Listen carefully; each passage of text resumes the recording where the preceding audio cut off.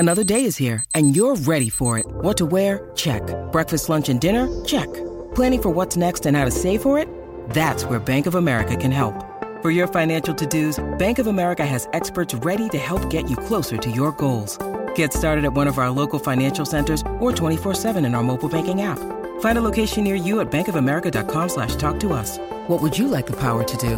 Mobile banking requires downloading the app and is only available for select devices. Message and data rates may apply. Bank of America N.A., member FDIC. Hey everybody, I have an announcement. My new book, Traumatized, is available for pre-order now. In it, I cover PTSD and complex PTSD, the symptoms we can experience when we have been traumatized, and of course, ways we can overcome these and heal.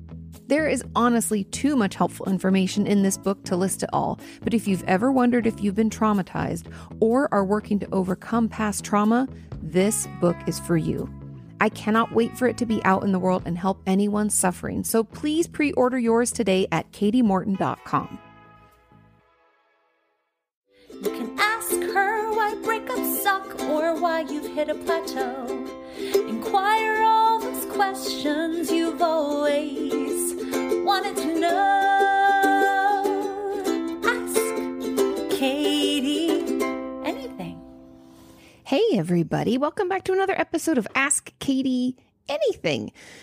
Today we have a lot of questions, and it's funny, they're always themes, and the theme, you'll notice it right from the get, has a lot to do with like going to therapy and actually talking about what you're upset about instead of just saying that everything's okay, which I know we all struggle with. But how are you doing? I just want to check in. I had to do the Patreon live stream yesterday. If you guys don't know, I have a Patreon account, and that's how I support what I do, because I already know that this podcast isn't going to be monetizable on YouTube because of the topic. There's just topics. Anything I talk about, self-harm, abuse, suicide, even if I just mention those now that I've said them, not monetized. It's so awesome. Not at all. So frustrating. Anyways, so I have a Patreon account, and we did a live stream yesterday, and it was really great. Even though it's exhausting because they're really long, I'll be honest, it's like anywhere from 3 to 4 hours. Yesterday's was around 4 hours, answering just questions and talking to everybody. It always, not only does it challenge me to think differently and to learn more about certain things, but just a great conversation. It's a way to like share in things that we've learned, things that I know mixed with things that you know. And, I said this back in the day. I used to say with your experience and my expertise, we work together towards a healthy mind and a healthy body. And it still rings true. We had a little bit of disagreement around a topic about marriage and intimacy and having a best friend that's of the same sex as the people that, the type of people we're attracted to or the person that we're married to. And I enjoy that. I enjoy the discussion. I enjoy the disagreement. I'm not the end all be all. My opinion, is just that. And there are obviously there's going to be, not in this instance, but in a lot of things, there's research to support what I say. But when it comes to, relationships and whether or not a certain way of being is healthy or not healthy, a lot of that just depends on you and your partner and the conversation that you have and the agreements that you've come to together. But anyway, I just really had a good time. And so normally I film this on a Tuesday, but today I'm filming on a Wednesday morning. So good morning. I've got my coffee, and let's get into those questions. Question number 1 is, how come I feel really bad during the week, but then I go to therapy and seem like the happiest person ever? I don't know how to just say, help me. I love this question. It got a ton of thumbs ups, a ton of comments, and a ton of just people saying, me too, hope that Katie answers this. So I am. Yay. The best, honestly, a lot of us do this. A lot of times, and somebody even left a comment below this saying how they just look forward to seeing their therapist. Like sometimes I get so excited that I get to go see someone and just dump all the shit I've been thinking and worrying about. And that excitement makes the bad stuff go away, or the day after therapy, or even just the half a day left after a therapy appointment, I'll have like a really shit time. But by the time it comes like the next week, I've like forgotten about that. And so that's why I talk all the time about the importance of journaling. And I know a lot of you hate it and some of you love it, but it's really beneficial, even if it's just a couple of things, like what went well today, one thing, what went badly today, one thing, I know I talked a lot about like 2 things I'm grateful for, 2 things I'm working on, and 2 things I'm looking forward to, because that can just be an easy way to kind of not shape, but just like shift our thinking from negative to a little bit more positive. And so there are a lot of ways that we can journal, and I would encourage all of you to at least keep track of what's going on. What symptoms are you feeling? You said you feel really bad during the week. What is that like? Does that mean you cry easily? Does that mean that you lack motivation? It's hard to get out of bed. Like, what is it? I want you to write those things down, because we really need to be able to express that in therapy. If we don't tell our therapist about anything that's going on, they're not really going to know how to help us. I've talked about this in the past about how a therapist is only as good as the information that we give them, right? Like, if we don't give them the nitty-gritty stuff about what's really happening to us and what we're really going through, how will they know that we're even going through it? They won't. And that's the great thing about a therapist, is they don't have any preconceived notions or any information other than what we give them, which means as much as possible, they're uninvolved in our life regularly and unbiased. And so it really helps. However, that means that we're the only one that they can get information from. And so we're going to have to figure out how to say, I need help. Things are shitty. I feel terrible. And that's where the journaling comes in. Even if it's just bullet points of symptoms, things that have happened, ways that you felt, just write the date, write a couple sentences or a couple bullet points about it, and then just read that off in therapy. Or if your therapist will allow it, because some therapists do, and I allow this depending on the patient, but I'll allow this sometimes where you could just email knowing that I'm not going to respond, but you can get it out there. You can email it out to me, knowing that then I'll bring it up in session. So then usually I'll print out those emails and talk about them with my patients in session. So that could be another way to get that out so that you don't forget or don't just completely become silenced in session. Like, I forgot what I was going to say. I think I'm okay. You know, a lot of us also try to downplay what's happening and how we're feeling. So yeah, those are my thoughts about that. Is try one of those ways to get into it. Try to, journal, try to see if you can email, ask your therapist. If you're able, tell your therapist, hey, I really feel bad in between sessions, but I can never talk to you about it in session. Or I have a tough time. Maybe if you can't say that, I have a tough time speaking up in session. Would you be open to me emailing you what's going on? I don't expect a reply, but then that's what we can talk about in the next session. You can ask about those things. Also, if they don't allow that, because a lot of therapists do not allow emails because, HIPAA compliance and expectation of them replying and all those things, we can instead say, hey, can I just bring in my journal and just hand it to you? And then we just got to get in that habit. We got to just hand over the papers so that we maybe, if we can't read it out loud in session, maybe they'll, we can just wait for them to read it and then they'll bring it up. And I've done that as well with patients. So finding a way to meet you where you're at and making it as easy for you as possible while still challenging yourself to learn to speak to your issues, because we're going to have to start to put language to what's going on. And that's where the journaling comes in, right? We have to learn about it. We have to be curious about ourselves, be a detective. Okay. Got it? Try those things out. Let me know. I think a lot of people struggle to be honest, and we don't want to, burden anybody, but a therapist is there to be burdened. We're there to hear all your problems. We don't only expect to hear the happy things. In fact, we usually expect to only hear the bad things. So no stress about that. Okay. Question number 2. Hey, Katie, I've been in therapy for a while now, and I just have this thing where I'm always looking forward to the next session, but then the day actually comes and I dread going. In between sessions, I think about what I want to bring up next, but I always end up feeling like I'm overreacting right before the next session. I usually warm up after a while, but I was just wondering where this comes from. Even after several months in therapy, and there was a comment below this too, said I'm exactly the same way, only several hours before the appointment. I completely blank on everything I wanted to talk about, is lost. Even when I write down bullet topics to address, I convince myself that they're trivial things and I won't say anything during my session. You can see the theme, it's developing, right? So when it comes to this, the reason that this can happen where we look forward to it all week and then right before our session, we're like, I don't really want to go anymore, is because we all know how exciting therapy sounds, right? We all know how hopeful it can feel, or how hopeful we can imagine it to be, right? Like a lot of people assume that therapy means that things will just be fixed, like the therapist will fix us.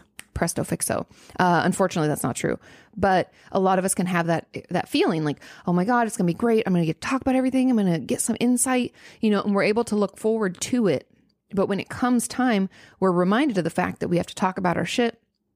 We have to be challenged and answer questions, and we have to do our homework. And there's a lot more that goes into it. And that vulnerability that's going to come along with a real therapy session is fucking uncomfortable, right?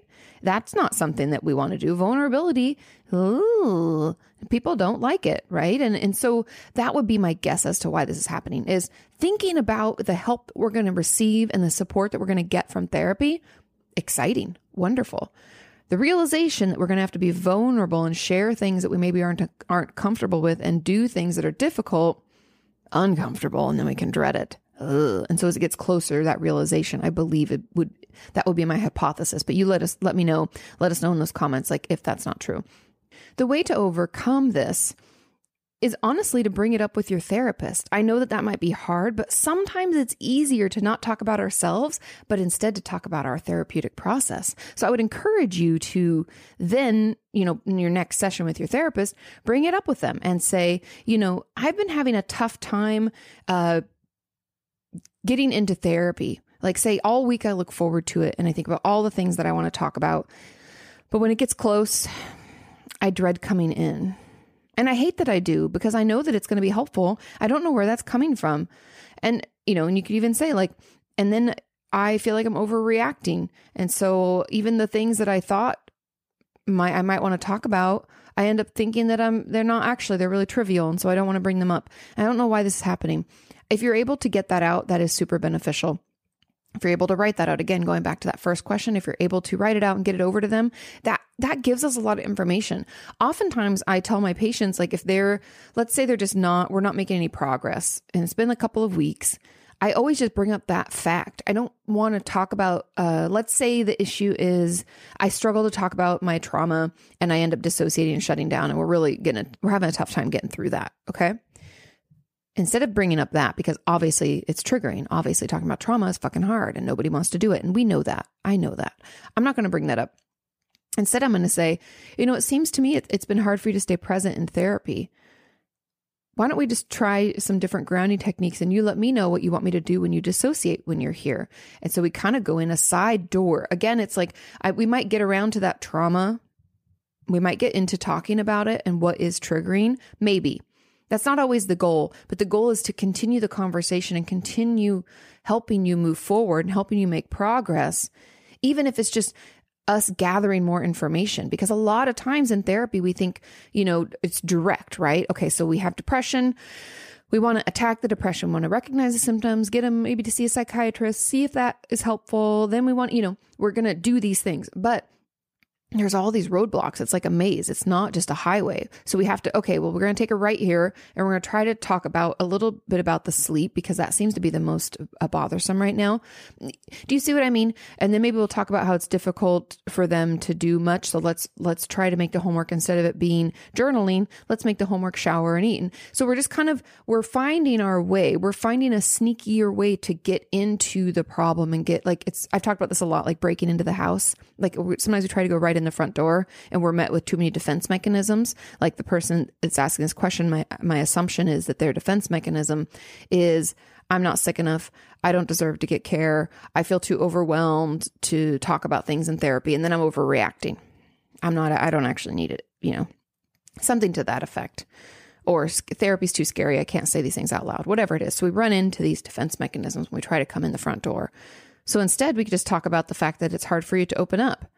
And, I'm curious what you think the week prior to therapy, what those thoughts are like versus like the day before. And we can ask different questions without asking directly. And we're kind of like trying to sneak in the back door or a side window that's left cracked. And so we're just trying to find a way to break in. And sometimes just talking about the issue that we're having in therapy, not the issue that we're not bringing up, can open some of those doors and windows and we can get in. And I don't know if that makes sense. You guys let me know. But that's how I think about it, is sometimes we can get our defenses down. We can relax by just not talking directly about the thing that we're having a tough time talking about. And I mean, it makes sense if you think about it that way. If I'm really defensive about anyone bringing up stuff about my family, and I find myself digging my heels in and holding my ground and shutting down or dissociating or whatever it is that I do, right? Whatever defense mechanism I have, Then if someone doesn't ask me about my family, but they ask me more about me growing up and how that relates to what I'm going through now, and if, you know, if I've seen patterns like this in the past, or maybe I'm in a bad relationship now, like have you ever had relationships like that in the past? You can kind of ask other questions that end up guiding you back towards your family without asking about that. And so in a way, it's like we've diffused that bomb. And so I think that that could be kind of helpful in this situation where you just talk about the issue instead of directly about what it is that you don't bring up. Talk about the fact that you always think you're overreacting right before session. And yeah. And it's good that you warm up after a while. It could just be anxiety driven as well. A lot of my patients talk about just coming into therapy in and of itself is anxiety provoking. Sitting in the waiting room, waiting for their hour to start makes them nervous. And so, you know, there are some things like that too, that could be part of it. And you could use some resources to help calm your system down. Whether that's breathing techniques, mantras, fidget toys, silly putty, anything like that. And so, yeah. And then I also want to mention, because the comment below this question where they said that even when I write down bullet topics that I want to address, I convince myself they're trivial things and I won't say anything during my session. It sounds a little bit similar, but it also begs the question of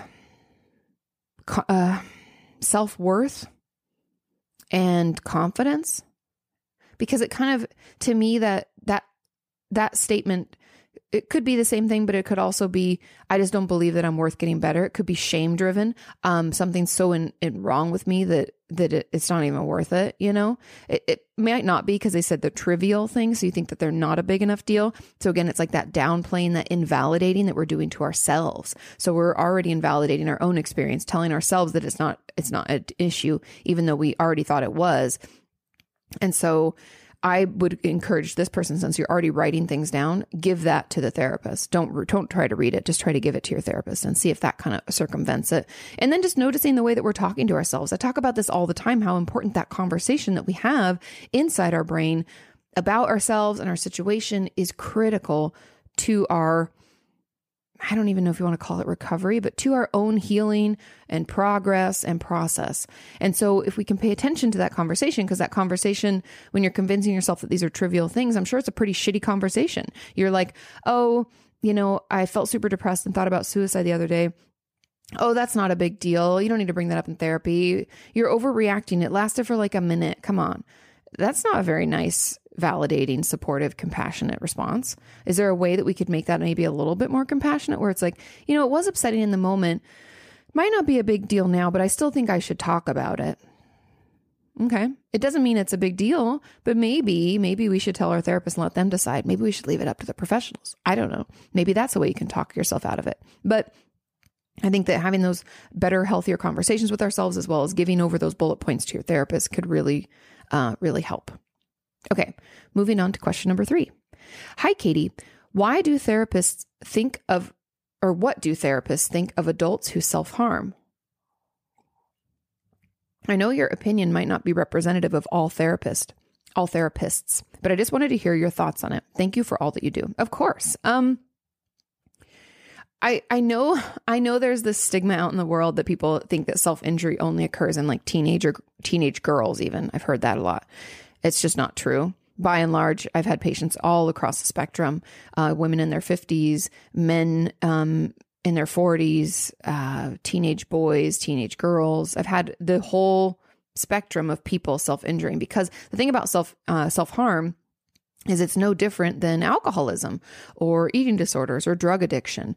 It's a way to cope with what's happening in our life. It's a way for us to numb out and check out from all that we may be feeling or experiencing. And it's often the only way we know how to cope, because no one modeled healthy behavior.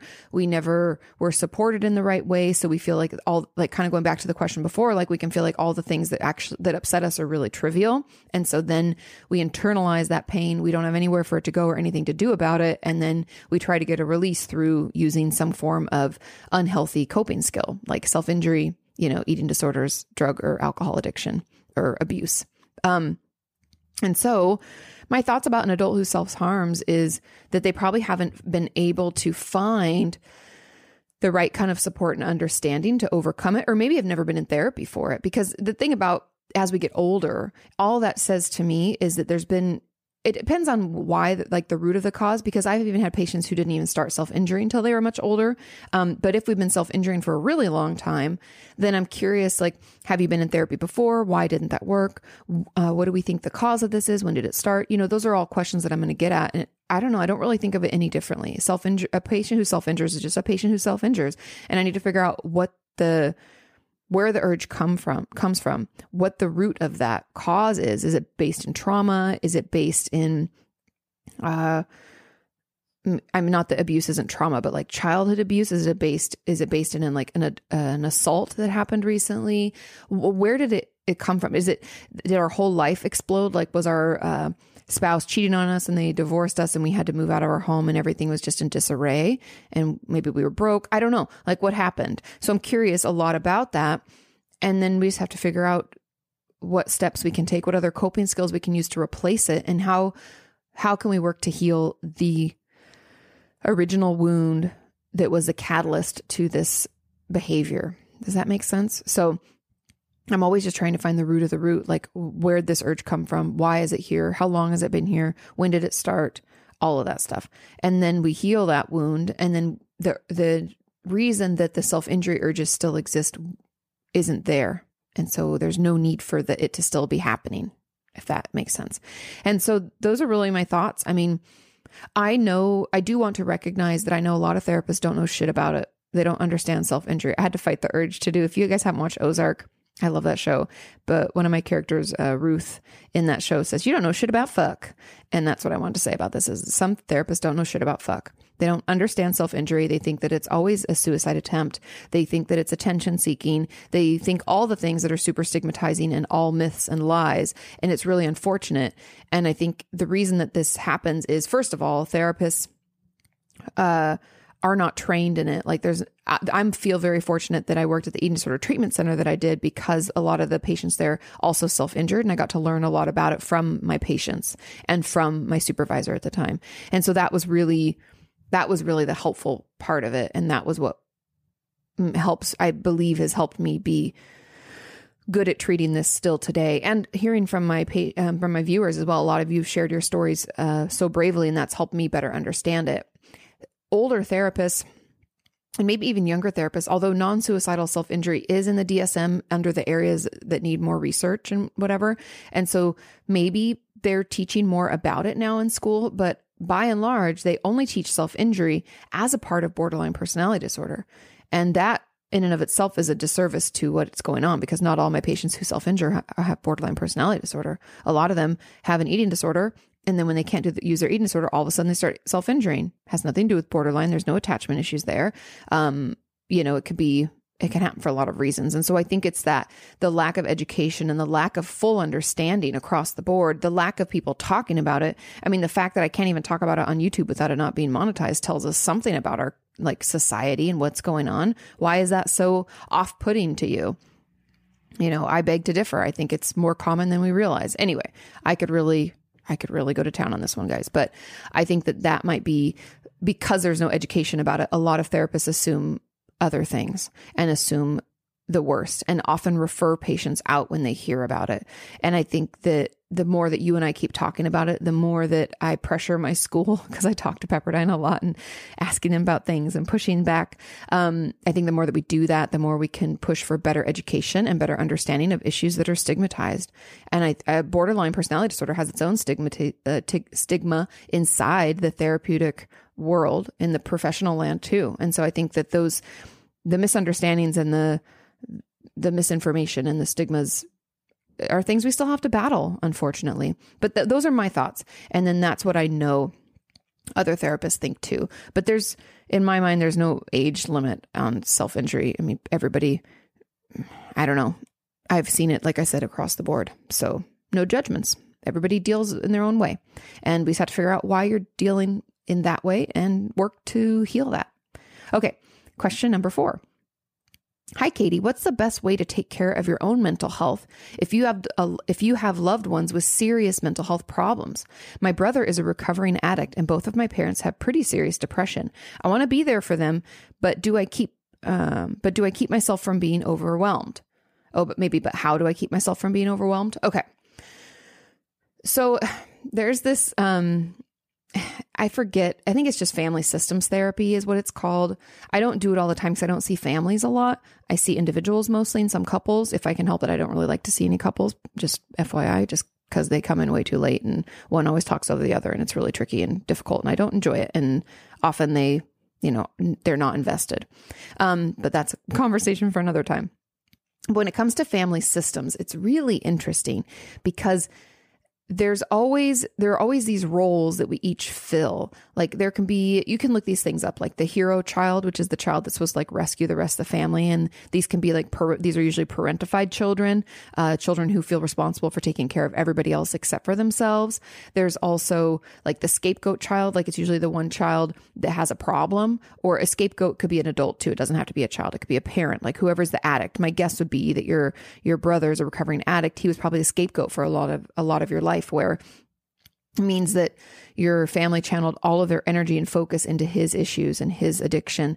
And that was the elephant in the room of your family dynamics, where you didn't talk about it. It was embarrassing. You kind of walked around it until it became the elephant grew to fill up the room so much so that you have to do all these certain behaviors just to wiggle around it. Does that make sense? I don't know if that makes sense, but you can look up, family systems, family dynamics, hero child, scapegoat, family roles. And so anyways, the problem with families and families who have addicts in particular is what is called codependency and difficulty with boundaries. Now, codependency, I want to get I've tried to, let me pull up the definition just so I'm saying it properly. So codependency is a behavioral condition in a relationship where one person enables another person's addiction, poor mental health, immaturity, irresponsibility, or overachievement. And then it goes into like the core characteristics. So you're going to enable another person's issue, meaning if we have an addict in our home, let's say your brother was an alcoholic, the codependent in you means that you're going to do everything to keep the home together. You're going to try to keep your family together. You're going to do everything to make sure that they're fed. You're going to try to pour out the alcohol so that they don't drink it anymore. I know that you're like, well, that doesn't make sense. Like, we're not enabling, that means they're not enabling their addiction. No, you're allowing them to survive while they're still an addict. You're not making them responsible for everything they do.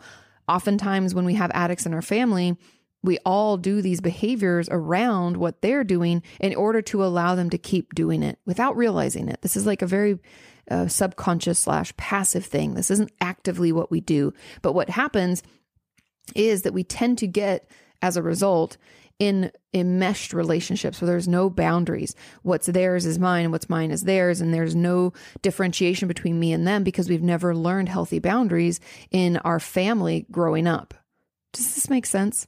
And so that's what's happening here is because your brother's a recovering addict, I would believe that this is a problem you're running into where you feel responsible for other people. You struggle to differentiate what other people's feelings are from your own. And it's almost impossible for you to put yourself first. That would be my guess. And so what I would encourage you to do is truly to go to, I think there's, I don't know if NA has an Al-Anon component, but Al-Anon is like AA for the family. I recommend it all the time. It's great for us to get to hear from other people who have similar issues because there's something magical about hearing someone say something that's so relating to you and you can for some reason hear it because it's not your story, if that makes sense. It's like having that be an external thing and having that distance between us and that other person allows us to see our story and our issue in a whole new light. And it really sheds light on the fact that we have our own illness as family members of addicts. And that illness is the codependency.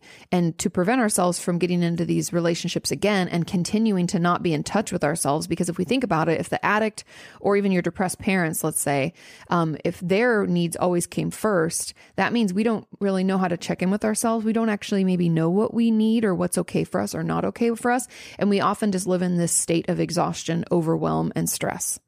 And that's all we know, because they're more important.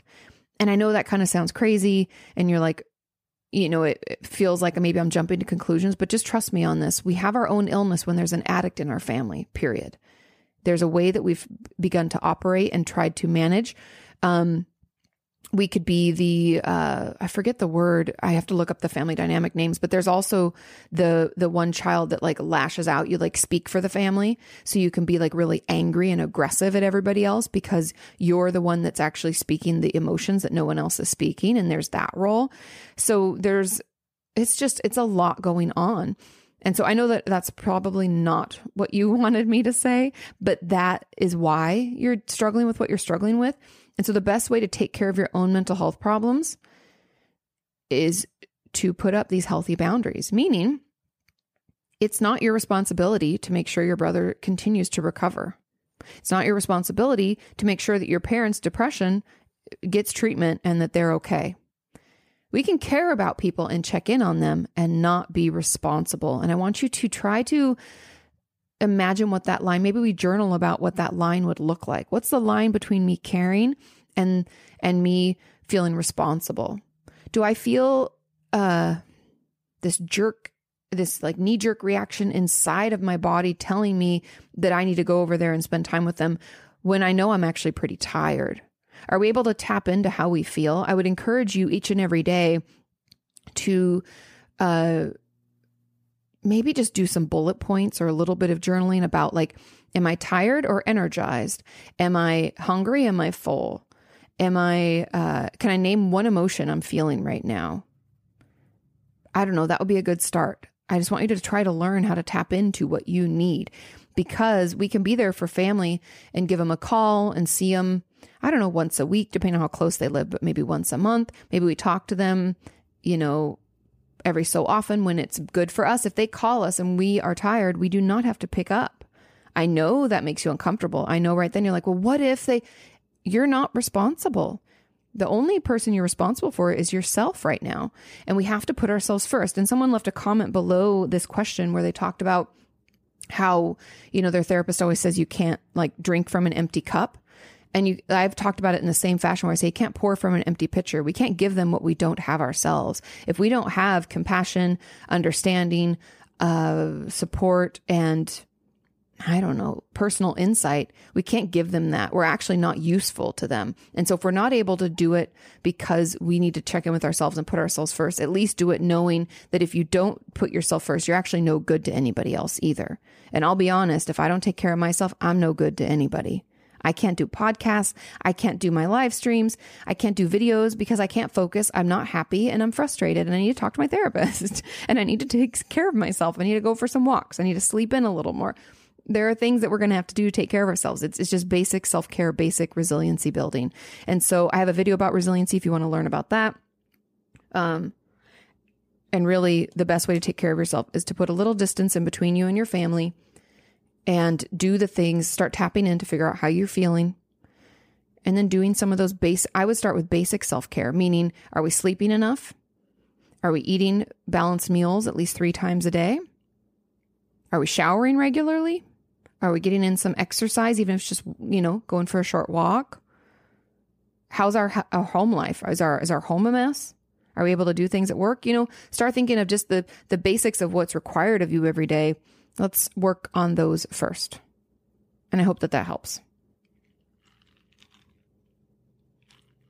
And I also want you to know that I know how hard this is, okay? I don't pretend by any stretch of the imagination to think that that's easy, that what I just talked about is something that you can just snap out of. These are like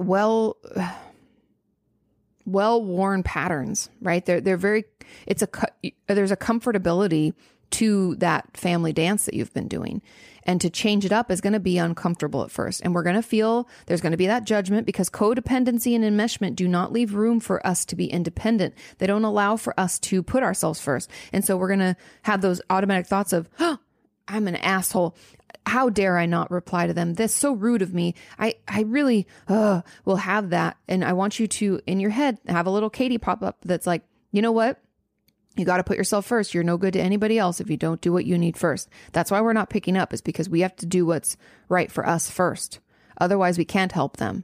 You know, it's not negotiable. We have to take care of ourselves so we can help other people. You know, I know it's going to be difficult to fight back, but you can do this. Okay. Question number 5. Hi, Katie. I hope you're doing great. I am so far. It's 11 a.m. and things are good. Can you talk about having a hard time naming things? I tend to surround things I want to talk about.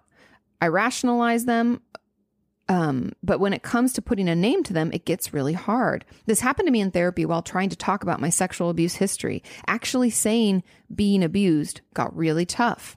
Also, while talking about a girl I liked, my therapist almost had to pull out of my mouth through the screen after several sessions talking about it, the words, "I'm gay."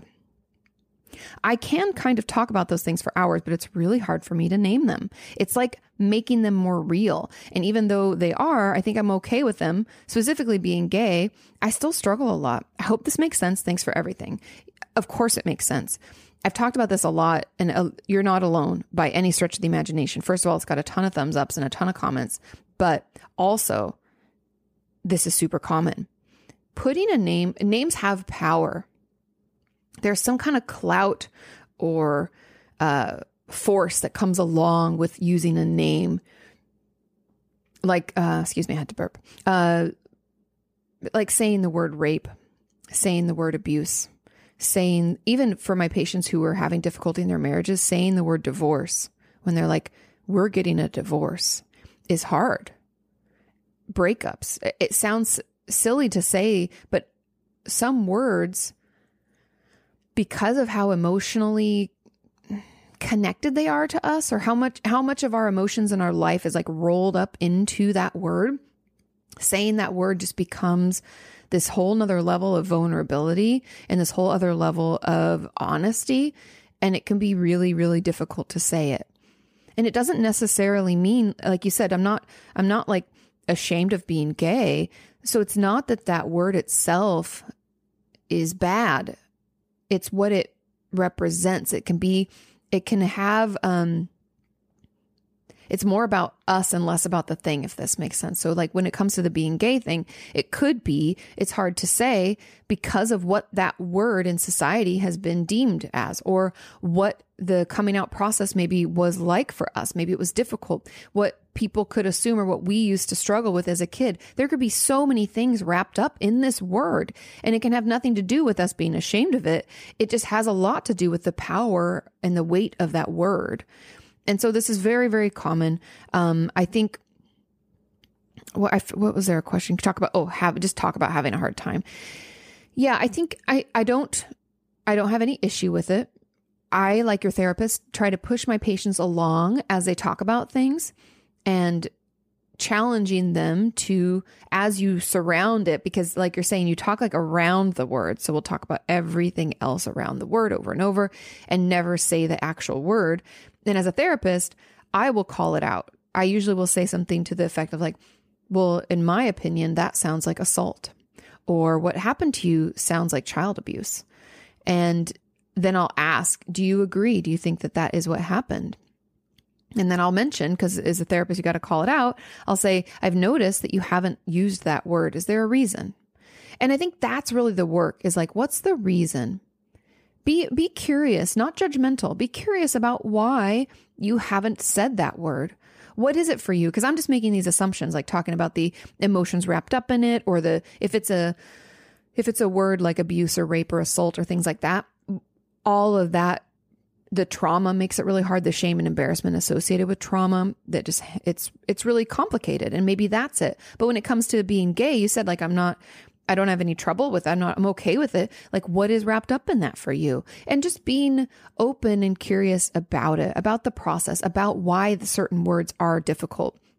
Because there's other words we don't have any trouble with, right? So many other words, but it's something about the ones that we avoid that actually tell us something. It's very, very helpful information to share with your therapist. If you're able to journal about this, or if you're able to talk it out in session, I promise you, it's going to give you such amazing results. It's going to give you a lot more information, and that will help us move forward as we process through the tough things and better understand. Maybe it's our difficulty being vulnerable. Maybe it's the internal judgment we need to work on, and maybe it's like building up our confidence. Maybe it's the shame that came along with the abuse that we need to better understand and work to heal, work to overcome. We'll learn more about it, and that will kind of give us a better roadmap or a better treatment plan for our work in session. And I think that hopefully that will move it forward. But just know that that's super, super common. I usually, like I said, just call it out. There's nothing wrong with it. It actually is helpful, and it gives us more information so that we can figure out how best to move forward and what best to work on next, kind of thing. So yeah. Okay. Question number 6. Let me get another drink of coffee. Okay. It says, "Hi, Katie. How can you differentiate between feeling that something is wrong or off and being anxious?" I've had many times. I had many times felt that way, and something inevitably went wrong, even though I didn't pay attention to those thoughts. Does that mean I'm tricking myself with anxious thoughts, or I'm overlooking signs of something actually needing to be cautious of? This is a great question, and something that is tricky for a lot of us. Just on the Patreon live stream yesterday, I talked about someone saying that they didn't really know how to identify different feelings. Like, is this, I forget the ones that they said, but like, is this joy, or is joy and excitement, or is, I forget if it's stress or something like that, right? So what am I feeling? How do I identify what it is? And how do I know which one I'm experiencing? Am I being overly cautious, or is this just my anxiety? Because anxiety, as we know, usually comes out of nowhere. I can be laying in bed feeling totally fine, then all of a sudden my heart starts to race. I'm not moving. That doesn't make sense physiologically.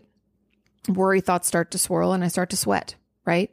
So that can just happen because it could be a worry thought that started it. It could be nothing. And so the way to actually differentiate feelings and to recognize whether, something's wrong or off, or if it's our anxiety, I would, just for a safety sake, I would always err on the side of something's off. Let's get out of there. I'd rather you be safe than sorry. And so let's do that. However, I think the best way is just to be curious and check our facts. Okay. So I've talked about being curious a lot. And I think so too often we judge situations, we judge ourselves, we judge how we feel, we judge what we're thinking about, and we judge. And that doesn't allow for us to learn much, right? If we're always judging, we're not able to say, oh, I always thought that feeling was this, but I guess it's that. Interesting. And be interested. I'm interested. Wow, I learned something. Judgment says, you're so stupid. Why'd you think that? Ugh. And we move on, right? There's no learning. It's just, I'm wrong. Then we can internalize that. I'm stupid. I'm wrong. I never get things right, whatever. So let's just be curious about this. Okay. Maybe write down, maybe journal, like, what does anxiety feel like for you? When you know it's anxiety, when you're at home and there's nothing going on that could be wrong or weird, how does anxiety feel? Like for me, when I'm feeling anxious, it feels like my heart racing. It's like my thoughts have they're running away with themselves. I have no control over them. And I can't relax at all, even if I try, and I sweat. So that's what I experience when I experience anxious thoughts and anxiety. But what does it feel like for you? Everyone's going to be different. There's no judgments here. Do you feel like you can't breathe? Sometimes I feel like I can't catch my breath. So that can happen. Do you feel panicked? What is it? So be curious about it. Pay attention. And then we're going to have to check our facts. So often we jump right to conclusions and feel like we have to be able to know what we're feeling and what emotion it is and name it and put a pin in it and call it what it is. We can feel that pressure. I've got to do this. This is what it is. Da, da, da, da, da. You don't have to. We can take our time. We'll be curious first, and then we'll check our facts. So when something happens, if we feel like something's wrong or off and we're not sure if it's anxiety or not, let's consider what's happening. Let's consider what the facts are. So let's say I'm at a party, which you shouldn't be because COVID's real, but I'm at a party and I start to feel my heart race and I start to feel a little uncomfortable, and I look around and everything is fine. My friends are giggling. Some are playing a game. 2 people are talking over in a corner, and there's just nothing shady going on. There's nothing scary about this. Look out the window. Everything is fine. That would be my anxiety, right? I checked my facts. I could even, if I wanted, depending on the situation, I could ask a friend, do you think something's weird here? I can't decide if I'm just having a panic attack or being anxious or if something's really off. They can be a fact checker too. But let's say on the other hand, I'm at a party and it's a different party and I start to just feel uncomfortable and off. And then I realize that there's like people in the corner that are like really getting down and dirty with each other. And that makes me uncomfortable. And then I swear some people are like doing drugs, but I don't see it. And I don't like that. And that makes me uncomfortable. And then I realize that my designated driver is like doing shots at the bar. And I'm like, I should probably call myself an Uber or a Lyft and get out of here. Right? We checked our facts. There's a reason that you feel like something's off or something's weird and not okay. It's not our anxiety, right? We've checked our facts, and then we can leave. And so just take your time with it. Don't feel like you have to always know right away. I know if there's situations where you feel like I could be in danger really quickly, just get out of there. Better safe than sorry. But hopefully we have the time to take a couple of minutes, maybe, 2 to 5 minutes, and we take a gander around. We think and remember about some things that occurred earlier and what's happening. We check those facts and then we make a decision. And as you do this, it's like a new muscle, right? We're practicing it and we're building it up. So know that as it'll be hard at first and maybe you're always going to want to leave and feel like it's anxiety. That's okay. We're just learning. Again, no judgment. We're just being curious. We're just checking our facts, and we're going to get better and better and better at deciding what thing is a fact and what's fiction. But it's just going to take a little while, because also we can make assumptions, right? Well, my friend went away a minute ago. Maybe she's in trouble. I'm talking about the party situation again. I should go check on her. Sure, you can go check on her, but she might have also just gone to the bathroom, but it's not going to hurt to check on her, right? So then we check. It's okay. Okay, I checked that. I'm good. I'm not making an assumption. I checked the facts legitimately. And so anyway, those are just some things. I think that will kind of help you figure out and slowly get better at differentiating between, like, is something wrong or off, or being anxious, or any other feeling. Like I said yesterday at the Patreon live stream, someone was talking about this as well. And they were saying how they're using feelings charts and those aren't helping. And feelings charts will not work when it comes to this, because we aren't sure what it is. So we have to be curious and check our facts and get to know ourselves better. And then the feelings charts will start to work. If we can't differentiate between things, we can't write down what it is, right? We can't circle it on a feelings chart because we don't know. So that's okay. Not everything is going to work for everybody. So don't feel like you have to make everything work. We can just be curious and check those facts. Okay.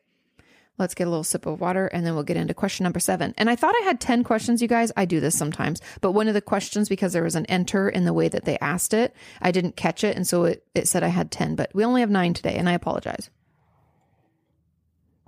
Okay. Question number 7 says, "Hey, Katie, I hope you're having a great week. Does an eating disorder have to be about body image and your weight? I've recently been struggling with anxiety and depression, but lately for about a month, I am never hungry. Or I'll try to eat something and the smell will put me off from eating it so that I won't eat anything.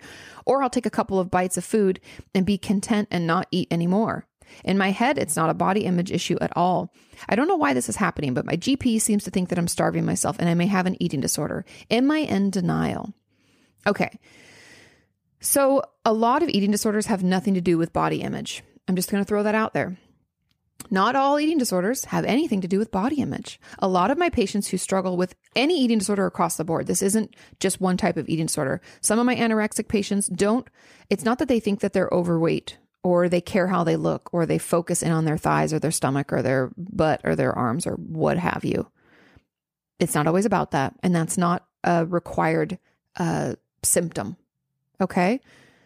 So no, eating disorders not always have to be about body image or weight.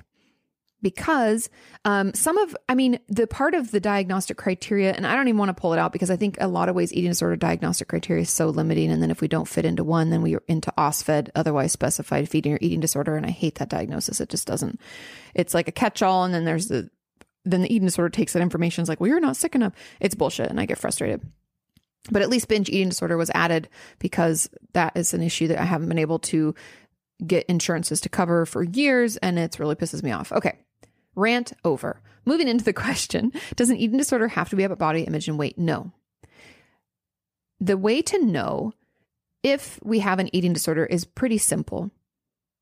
Do we spend most of our time, meaning I would just even say over 50% of our day is spent thinking about food, either trying to eat it, trying to not eat it, trying to use our behaviors in some way or another, anything relating to food or eating disorder behavior, meaning if we purge, whether that's using laxatives, whether that's actual throwing up, whether that's through exercise, we can purge in a lot of different ways, you guys. So are we focusing on purging? Are we focusing on compensatory behaviors like the exercise and stuff? Are we focused on getting the food that we want to have our binge? Are we focused on getting people to leave our apartment so we have the space and time and the privacy to do the things we want to do for our eating disorder? Like all of that is eating disorder behavior and eating disorder thought and eating disorder process. And I'll even go as far as to say, if we just think about food, getting food, not getting food, eating food, not eating food for more than 50% of our day, it's an eating disorder. I don't think about food until I'm making it. It's like if I'm like, I had breakfast right before I did this, so I'm not hungry at the time. Like I'm satiated, right? I had my eggs and toast and I'm happy and I had my coffee. So I'm not thinking about lunch because it's not here and I'm not hungry and I'm not putting any effort into food. Maybe in about an hour or two, I'll start to get hungry and I'll start to think, oh, what should I have? What should I eat for lunch? Oh, okay. And then I might forget about it. And then, the pang of hunger comes and I'm like, okay, let's go make that sandwich or whatever. So that only... my thinking and procuring food maybe takes up like, depending on how long it takes me to cook something. But even then I'm not really thinking about the food. I'm usually like doing work while something's on the stove or warming up or whatever. But let's say it takes me it's 5% of my day, maybe 10% of my day. People with eating disorders, it's like 50. It's actually usually like 70, 80, 90% of their day. But even 50% and more, I feel like is a little bit disordered and something that I would encourage you to get some support about. And the fact that you feel like you're never hungry, I would be interested, because I always argue this with my patients. They're like, well, I'm just not that hungry. And I'm like, I don't believe you. I love you, but I don't believe you because you don't actually listen to your body. And depression can take away our hunger also. And that could be part of it. I do want to recognize that this could be part of your depression because depression can affect our hunger fullness cues. But that's the problem. Therein lies the problem, is that our mental illness is affecting our ability to know when we're hungry and when we're full. And that's worth looking into, and that's worth seeing a therapist and seeing, getting a mental health professional on your side. So I would definitely look into it. I definitely want to learn more. I also know my patients who are anxious can get really anxious and not be hungry for a little bit of time, but that hunger usually comes back. And the fact that you feel like you're never hungry, I would argue that I think you're emotionally full and you're letting your emotions invade your hunger fullness cues. That's very common. And so I think seeing a dietitian and getting on a meal plan would help keep you, better, not better regulated, but just on point, so that even if you're not hungry, because I'll let you know, most of my patients that are recovering from an eating disorder are not able to recognize their hunger fullness cues in a real way. And that's why we have them follow meal plans for quite a little while. And if me even saying that you need to follow a meal plan and eat 3 meals and snacks every day sends you into a tailspin, more evidence that it's an eating disorder. So throw that out there, because I can just sense it, that if how your brain could be working. And that's how my patients' brains work. But yeah, taking a couple of bites and being content is not normal. And being super sensitive to smell and stuff, that happens from some people.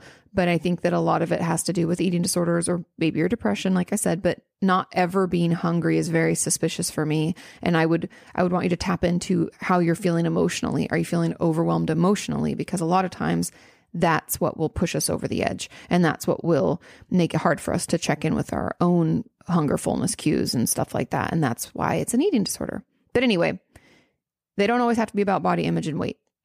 Eating disorders are really just us focusing on the food because we don't want to focus on anything else. And that's just what it is. That's why I talk about them as coping skills, right? Because if I focus on eating or not eating, I don't have to focus on the fact that I've been having flashbacks lately, or that my life feels out of control, or that my roommate is a jerk, or, I just don't have to deal with any of life's real issues if I focus on food. And that's why it's a coping skill. Okay. Question number 8. Hi, Katie. How do we stop avoiding things and at the same time start to listen to what we want more? How do we stop avoiding things and at the same time start to, okay. I have complex PTSD and am a big avoider. So I'm told by my treatment team that I should be more gentle with myself, but also that I should stop avoiding things, which doesn't make sense to me. Normally, I try to do things and can't. And when I can't, I get angry at myself. Okay, that's the problem. Okay. Now, how am I supposed to be understanding afterwards? But now I'm supposed to be understanding afterwards, but I don't get that. How am I supposed to change my behavior if I'm nice to me after doing the wrong thing?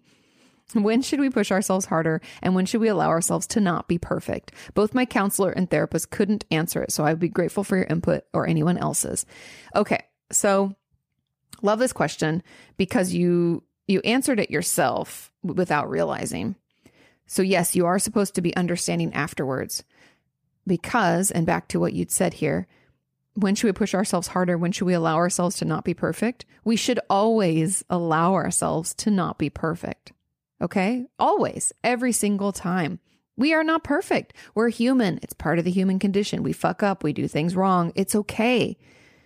That's where that compassion and understanding comes from. Even if you can't do things, the fact that you tried is all that matters.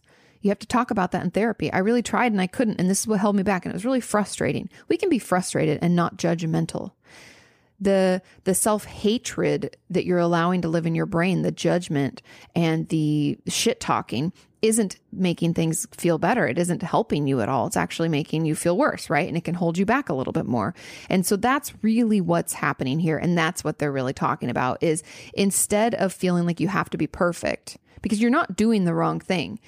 You're just trying to do something that's really difficult and you're not always able to. Okay? You're trying to do something difficult and you're not always able to. No one is perfect. So what I would encourage you to come up with are some compassionate and patient statements that you can say to yourself when things don't work out. You could even imagine you're saying it to a really close friend. What would you say to me if you gave me homework and I came back and was like, I really tried to like talk nicer to myself about this thing and I just failed. I spiraled into a pit of despair and then I just cried and went to sleep and I just feel so shitty about it. What would you say? Well, at least you tried. That gives us more information. I think that maybe that's a little bit, we're moving too quickly. Let's take a step back. Are there things that we can do to take care of your basic self-care? We have to have these better conversations. I want you to come up with some things that are better conversations, things you can say to yourself when you're not perfect, which spoilers is every time. We're just not perfect. That's not how this works. And I know that in our trauma response, we have a lot of, I've said this earlier, but we have a lot of shame and embarrassment. And shame, if you don't know, is a very different emotion from just embarrassment or guilt. Shame is something's wrong. I'm so broken. I'm unfixable. Like something inside of me is just wrong. I am wrong, right? Guilt is I did something wrong. I feel bad about that. Embarrassment is I wish I hadn't done that thing. I'm embarrassed that people saw that, or I'm embarrassed that I did that thing. Shame is I'm wrong. Does that make sense? I think that's really important because complex PTSD and PTSD in general comes along with a lot of shame, like a whole lot. And so it sounds like in your struggle to feel better, you're letting shame pull you back down because every time you don't do things perfectly, which we all know we're not perfect, then that shame spiral comes in where you're like, well, I'm just never going to get better. I'm so terrible at this. And you're allowing that. And so we're going to have to try to thought stop and we're going to have to try to make that into a little bit nicer of a conversation. And so let me make sure I answer this question. How do we stop avoiding things at the same time start to listen to what we want more? So you're supposed to just be a little bit kinder. Yeah. So after trying something and it not going perfectly, I want you to practice some bridge statements from that negative shit talking that's happening. Start noting what that negative shit talking is that's going on. Write those things down. Pay attention. Don't just let them live in your head rent free. We got to pay attention to that. What are they? And what conversation are we having? And then let's move it over into those bridge statements. I have a video about bridge statements. You can watch it and check it out. And we're just going to move those things over. Like, it's possible that I'm not as bad as I think. I'm open to the idea that I'm not broken, that things can get better. You know, those types of things. We need to use those to move it into a more positive place so we can be a little bit kinder with ourselves while we're working on it. Okay. Final question number 9. And again, I'm sorry, I usually do 10, but that enter it's off. Says, hey, Katie, how do you deal with parents who aren't supportive of you going to therapy? The thing is, I'm stuck back home after studying and working in the family business. I make my own money working during the week, and I decided to go to therapy after a breakdown 2 months ago. My dad seemed understanding for my first appointment, but has shown that he doesn't agree with it, sometimes saying things that make me doubt going. Ooh. It's making me frustrated because I do depend on them for living and even for the car ride. I'm trying to do me, and I've told them I don't want to discuss what I talk about in therapy, a boundary. I love it. And that's helping me, but it just takes a toll, especially the night before, having to remind them of it. I'm so conflicted. Thank you for all you do. Okay. First of all, I'm sorry. This is so common and it fucking sucks. And I hear from people all the time, especially for those of us who are younger and live at home permanently and don't have our own money. God, this fucking sucks. First of all, I would talk about this in therapy and bring it up because it's a big issue. And it's something that I would argue and be very curious if I was your therapist. I would want to know how long this kind of conversation's been going on and if this type of behavior has shown itself in other ways. And what I mean by that is, are there other ways and other things in life that they didn't agree with that you just decided you wouldn't do because it was easier than fighting them on it? And I'd just be curious about their supportive nature, if it's conditional support or not. Anyway, I have questions about that. And I think that that's part of why I would bring it up in therapy, because it might give your therapist a little bit more insight into you and how and why you act and do the way that you act and do. So there's that. But we cannot convince people of our need for therapy or the benefits of therapy or any of that. That's not up to us. Okay. We can be open to conversations. So if they, say something like, oh, I just don't think you need it anymore. You can be like, I'm open to talking about it and why it's helpful, and have a few statements. Like, you can prepare this ahead of time. Have a few statements that you've said out loud to yourself so you feel comfortable. You can write them out. Something to the effect of, it's helpful to get another opinion. They're helping me with tools and techniques and ways to manage some of the times that I feel overwhelmed or stressed out, right? We keep it very generic, very simple in language that they can understand. Again, it's not up to us to convince them, but we can be open to having conversations if they want to. If those conversations are combative and demeaning and condescending, we don't have to have those conversations. We can walk away, a boundary, right? I love that you're not telling them what you're talking about in therapy. I would not, it's not none of their business anyway. I think that at that point, so we could say, let's say it becomes, the conversation devolves and they're like, you're so weak and blah, blah, blah. We can say, I'm sorry that you don't agree with me and understand how important therapy is. I'm going to go up to my room now. Or, this conversation is hurtful. Therapy is really helpful for me. And I was hoping you could understand. I'm going to walk away now. Okay. I love you, but I'm going to walk away. We can do things like that, right? We kind of just try to diffuse it, but we can also just leave the conversation. Okay. There's no one that says we have to stay there and be abused. So I just hate that this is so common. The real goal then, okay, so those are kind of some options of things that we can do. But the real goal is just to continue going and to notice bring it up in therapy, talk about it. And we're going to have to come up with some phrases to argue back to, because you said it's making you doubt going. Parents can be very manipulative without realizing it, you guys, because they have a lot of ammunition and a lot of understanding about who we are and the right language to use to make us doubt ourselves. They know us too well. Sometimes that fucking sucks. Right now, it fucking sucks. So I would like you to write down the things that he has said that have made you doubt going. And I want you to argue back with some facts. Okay? Because my guess is, just throwing this out there, because this is one of my favorite argue back. I even did this with my grandma, and I'll explain that in a second. But it's like, When did your dad go and get his master's in clinical psychology or his doctorate? Does your dad have a degree in psychology at all? I'm curious. If he doesn't, how does he know? Has your dad ever been in therapy? I'm curious. How long if he was in therapy, how long was he in therapy? Is his experience the same as yours? Probably not. And I'm guessing he has not been in therapy, by the way.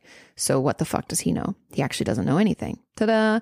It's really messy because it's parents. And as children, we're kind of taught, and I don't know if it's even taught, it's just like innate. We assume that our parents know better and know all, because they're the ones that kept us safe as kids, right? And they're the ones, if they were trying to do that, I know not all parents do that, but if they were doing their best to be a parent, they taught us things, they showed us things, they kept us safe, and they did what was best for us.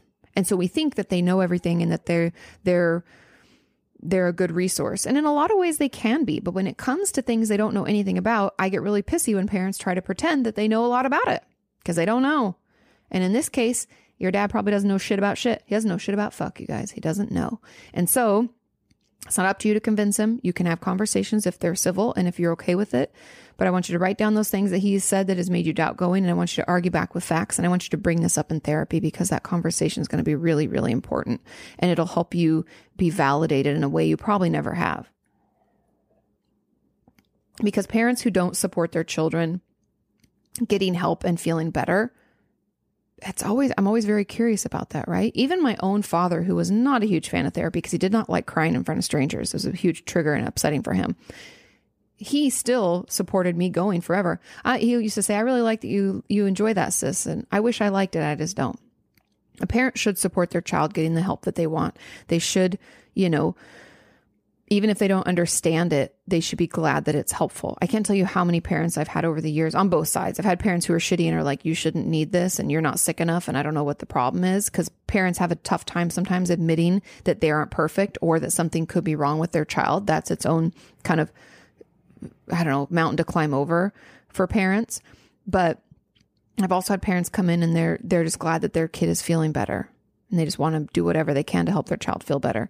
And that's a way you could phrase it too. You could tell your dad, you don't have to understand it. You don't have to think that I need it, but I would appreciate it if you could recognize how important this is to me and that it is helping me. That could be another way. And the thing I was going to say about my grandma, and the reason that I argue back with, like, I wonder when they went to school and have they been to therapy and in psychology. My grandmother is very famous for not taking the doctor's advice. Like, for instance, she has congestive heart failure and her feet were swelling up. And so she had to go to the hospital recently. And I was really scared because she's older, right? And she's my grandma and I love her.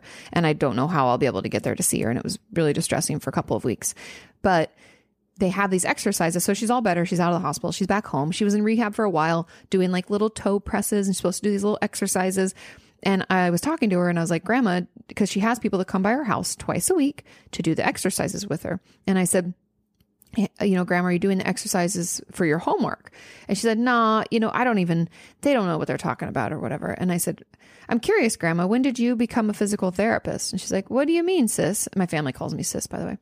What do you mean, sis? And I said, Grandma, that's a physical therapist. That's their job. They actually go through a shit ton of school to know how to help you. And you're telling me that you know better? And she's like, you sound just like your grandfather. Because my papa, of all things, it's like role reversal normally. My papa was all about doing what the doctor said and going to appointments.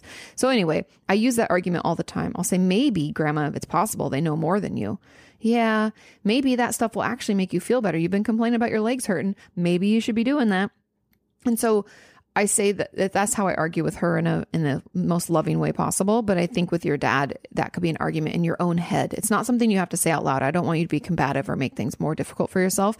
But when he says things that make you doubt going, think to yourself, my dad doesn't know shit about fuck. Katie said, Dad doesn't know shit about fuck. He doesn't understand. And if he wants to understand, we'll be there to talk him through and tell him why it's helping us and is, as minimal of language as we feel comfortable, whatever is okay. But it's not up to us to convince him otherwise. He's an adult. He can educate himself.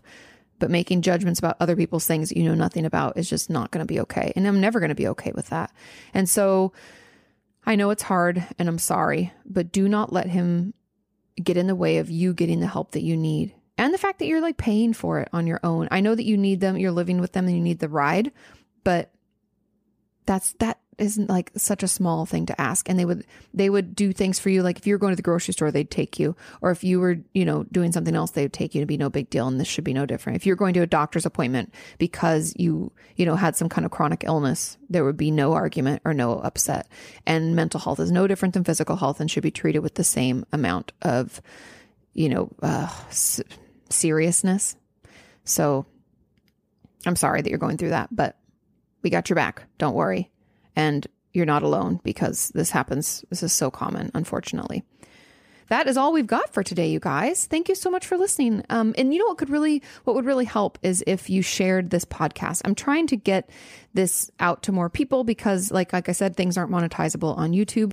And another way to get things monetizable is to get ad reads and get brands that are interested. And I've been reaching out on my own, but it would really, really benefit my channel and this podcast if you just each shared this with one friend. That would be really helpful and help us get our numbers up. And if you want to leave a review, that's helpful as well.